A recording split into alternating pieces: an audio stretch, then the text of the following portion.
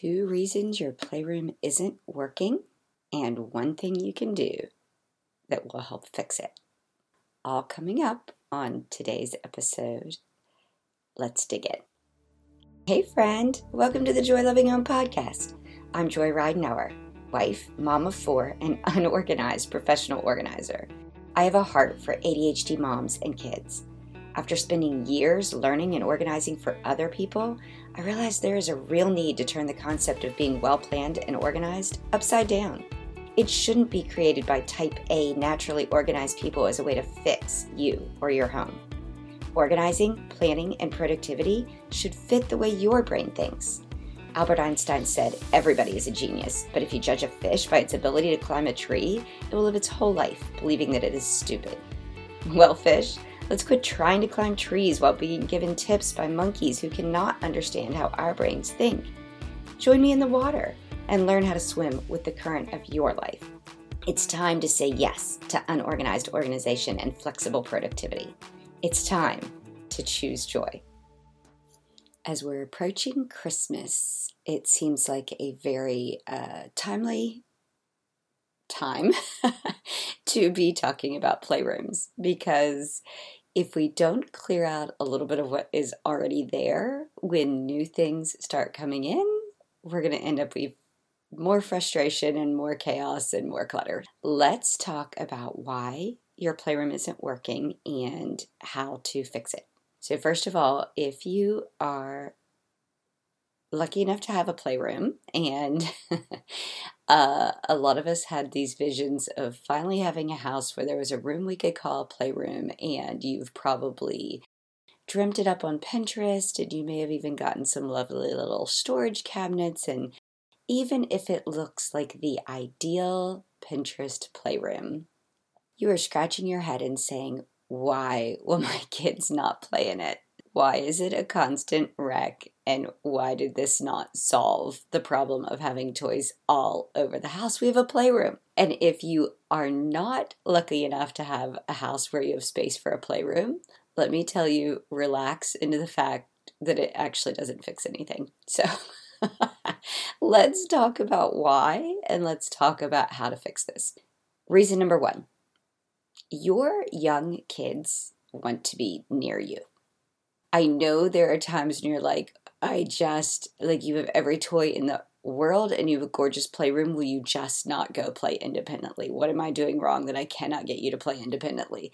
That's probably a deeper psychological question that I'm going to dig into now, but let's just be aware of the reality. They want to be near you. And when I say young children, I don't mean like preschool age. I mean through elementary school. They just like being near you. And you're not doing anything wrong from a parenting perspective, and you're not doing anything to hamper their ability to be independent. I really believe it's just sort of biological. They like to be near you. If your playroom is very far removed from the main location of the house, you're going to discover that they never want to be in there. If your playroom is like a repurposed keeping room den, formal living room that is, shouting distance from the kitchen or wherever you are mainly hanging out, family room, you may discover they're in it a little bit more, but you will more often discover that toys have been dragged from wherever they are into the exact location you are working, and that is where they're plopped down playing. Let's just acknowledge that it is what it is. This is so hard to tell yourself, but I'm not kidding you. Tell yourself as many times as you need to. There will be a time when they don't want to be anywhere near you.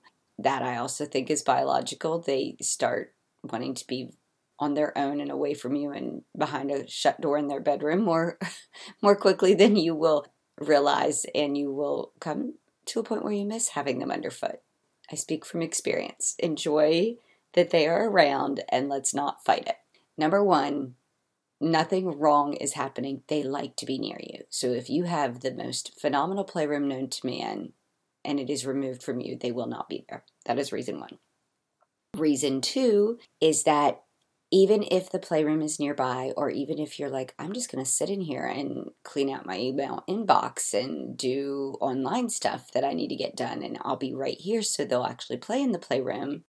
Sometimes they'll keep bugging you and not play in it very well because they are way overwhelmed with all the stuff that is in it. I have always found it interesting, although I shouldn't find it surprising at all, that the times when I would literally empty out the playroom and say I'm starting from scratch, maybe even paint it and rearrange furniture and reimagine it, the times when my kids have had the most fun in their quote-unquote playroom is when it was empty to nearly empty. It suddenly became the most fabulous place to run around in open space. It became the most fabulous place to invent some off-the-wall game with a ball that has a mixture of 16 sports involved in it.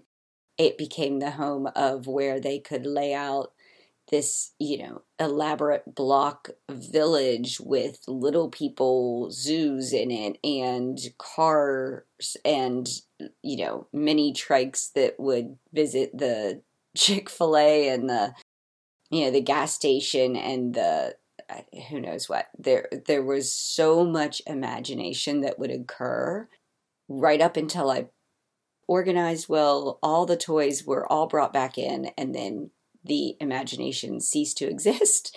The interest in playing in the room ceased to exist. And I'm like, why do I not just leave it empty? Same kind of concept of the box that the toy came in being more interesting than the toy itself.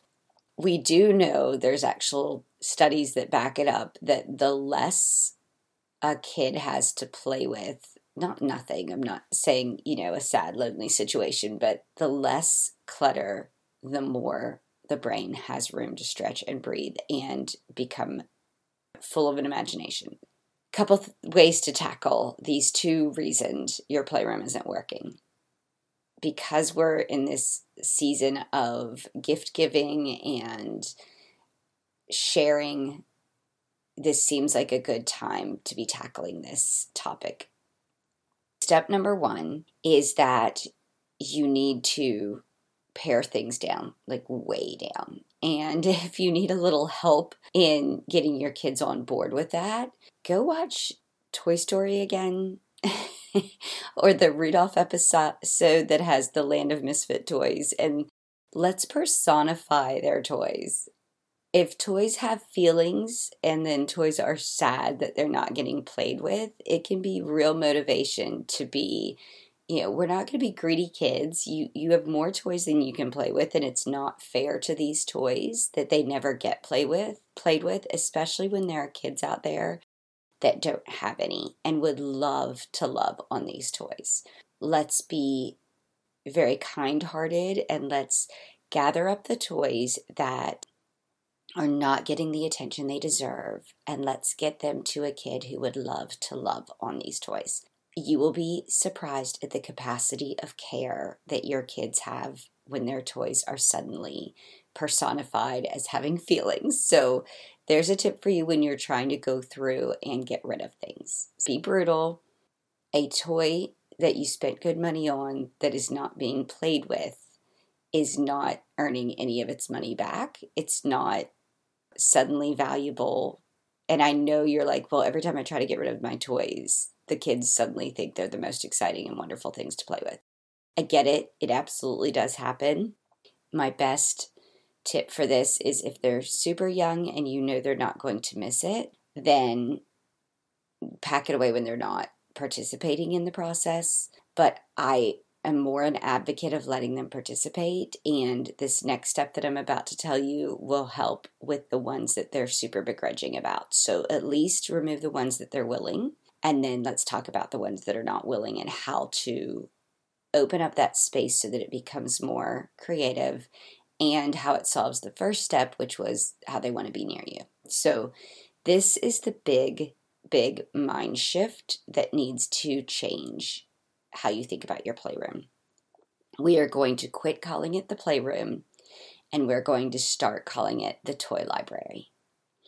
And if your kids have never been to a real library, this might be a little trickier in their mindset. I don't know if kids in schools anymore have media center visits where they get to check out books that they have for the week until they go back to media a week later and they get to turn them in. I hope that still exists. If not, maybe this whole process starts with a trip to your local library. You see what's there. I mean, there are some fantastic children's sections in your local public library. Take a trip, get a library card. It feels super special. Help them to understand that they have all of these books at their disposal to borrow for free. They take good care of, and then they return 2 weeks later, a week later, however long you all want to do this as a setup. What you're going to create in your house is not a playroom. It is a toy library. And why I want you to consider it a toy library is all of that organization you set up and all of that space that you have. If you literally get some clear bins, or use the bins you have. If they're not clear, it's fine. But start getting your kids to help you categorize toys into themes. This is all trucks or trains, or don't even break it down that small. Transportation. There's the transportation section. There's the animals section. There's the superhero section. There's the princesses and fairies section. There's the blocks section. There's the musical instrument section. However you want to divide up your toy library, create it as best as you can into bins that are either labeled with words if your kids can read, or words with a picture if they can't. And tell them we're going to start checking out no more than you choose. 2 tubs at a time, 3 tubs at a time, whatever you think you can manage. When they have 3 tubs that are out, that means they can drag those 3 to wherever you are. That means it's in your family room space, if it's in their bedroom, if it's a corner of the kitchen, whatever you can tolerate, because you know the toys are there anyway. So let's put some parameters around how many are there and how long they're there and what makes sense of them being there. They can check those toy tubs out, and if all of a sudden they're in the middle of playing, they're like, oh, I really want to add some blocks to the animals I have. And you're like, well, but you also have cars out and you also have Legos out. Which toys are you going to return to the library so you can check out a different bin? And sometimes they're going to get frustrated with this, and you can start talking through what that means. And sometimes they're going to be like, oh, yeah. And they scoop up all of the trains back into the bucket, and they run the bucket back into the library, and they come out with a block bucket instead. Start noticing how this is actually corralling and controlling the amount of toys that are out and everywhere.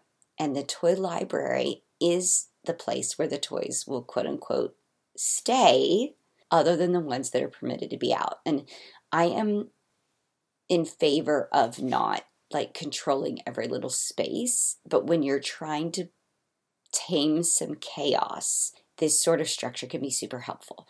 I'm also a huge advocate for when your kid has taken a whole lot of time to be super imaginative and has created a little world of their toys, and then all of a sudden you're like, it's cleanup time, and you see them deflate like a balloon over needing to clean up something they're in the middle of playing, and you know that imagination would pick up tomorrow where they're leaving off.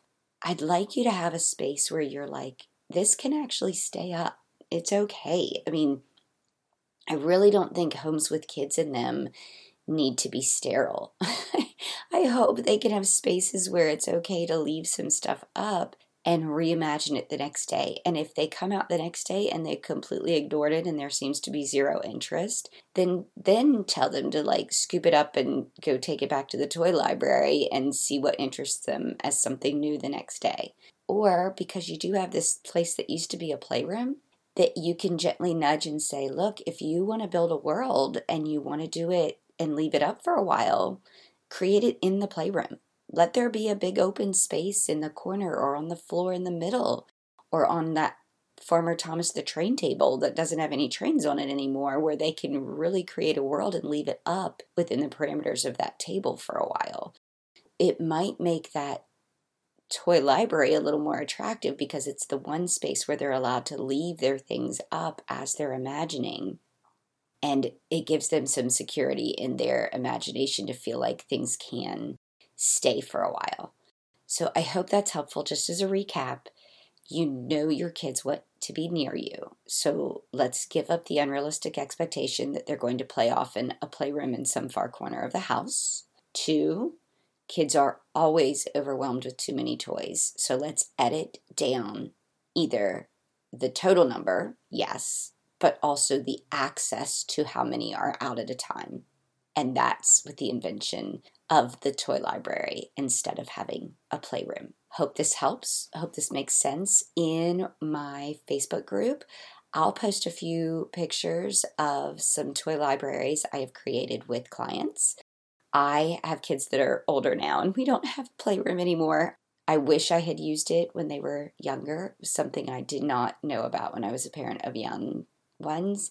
But for every client I have created toy libraries for, I have revisited them months and months later, and they are raving about how it still functions well and how, yes, there are still toys in the corner of the kitchen, but they can deal with them because they know it is a finite, controlled amount that, if necessary, can be scooped up into the bin they came in and taken back to the toy library, and things are back on track fairly quickly. So what if you don't have space for a playroom, so therefore you cannot turn your playroom suddenly into a toy library? Well, look around your house. Is there a closet, an attic space, a basement space that can become the toy library? Yours will be a little more removed, so it can be a little bit more of a headache, but it can also be a way to keep the majority of the toys corralled still, yet accessible when they want to trade things out. I know you've probably heard of like a toy rotation system. This just gives the kid a little more control on the timeliness of checking things in and out, not feeling like there need to be so many toys before we switch to new ones. It can be, like I said, a tub or 2 or 3 is all that's ever out and about in the house at any given time before things are switched out. Toy libraries can be created without a designated room. And then finally, the other added benefit of the toy library is if you revisit this next holiday season or near a birthday, if it's a few months down the road, you can look and go, hey, you know what? They have never checked out this tub or this tub. So guess what that means? Those toys can be donated on without guilt or concern or even checking back in with your kid because they clearly have not been interested enough in checking them out. They've been effectively quarantined long enough to be decided upon. So that's just a little added benefit. Again, I hope all of this is helpful. Comment to me either on Instagram or in my Facebook group about if you give this a try and if it works for you. And until next time, choose joy. Did we just connect? Do you feel at home here? Then please do me a favor. Yes, like right now. We can do this together in real time because I know you're about to forget because your brain's going to jump to the next thing. I get it. But stick with me. Literally stop what you're doing, look down at your phone, and hit the follow button or the subscribe button, whatever it's called. That will make sure you're here for my next episode, and I so want you to join me. Yay! Okay, now scroll all the way down and please rate and review this podcast. That will help other moms find me, and then they won't feel so alone either. It literally is such a gift to me when I get to read your thoughts and when you connect with me personally. There are so many ways you can do it. Shoot me a DM on Instagram. I'm at Joy Loving Home.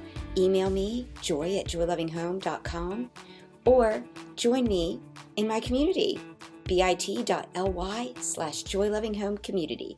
Can't wait to see you there.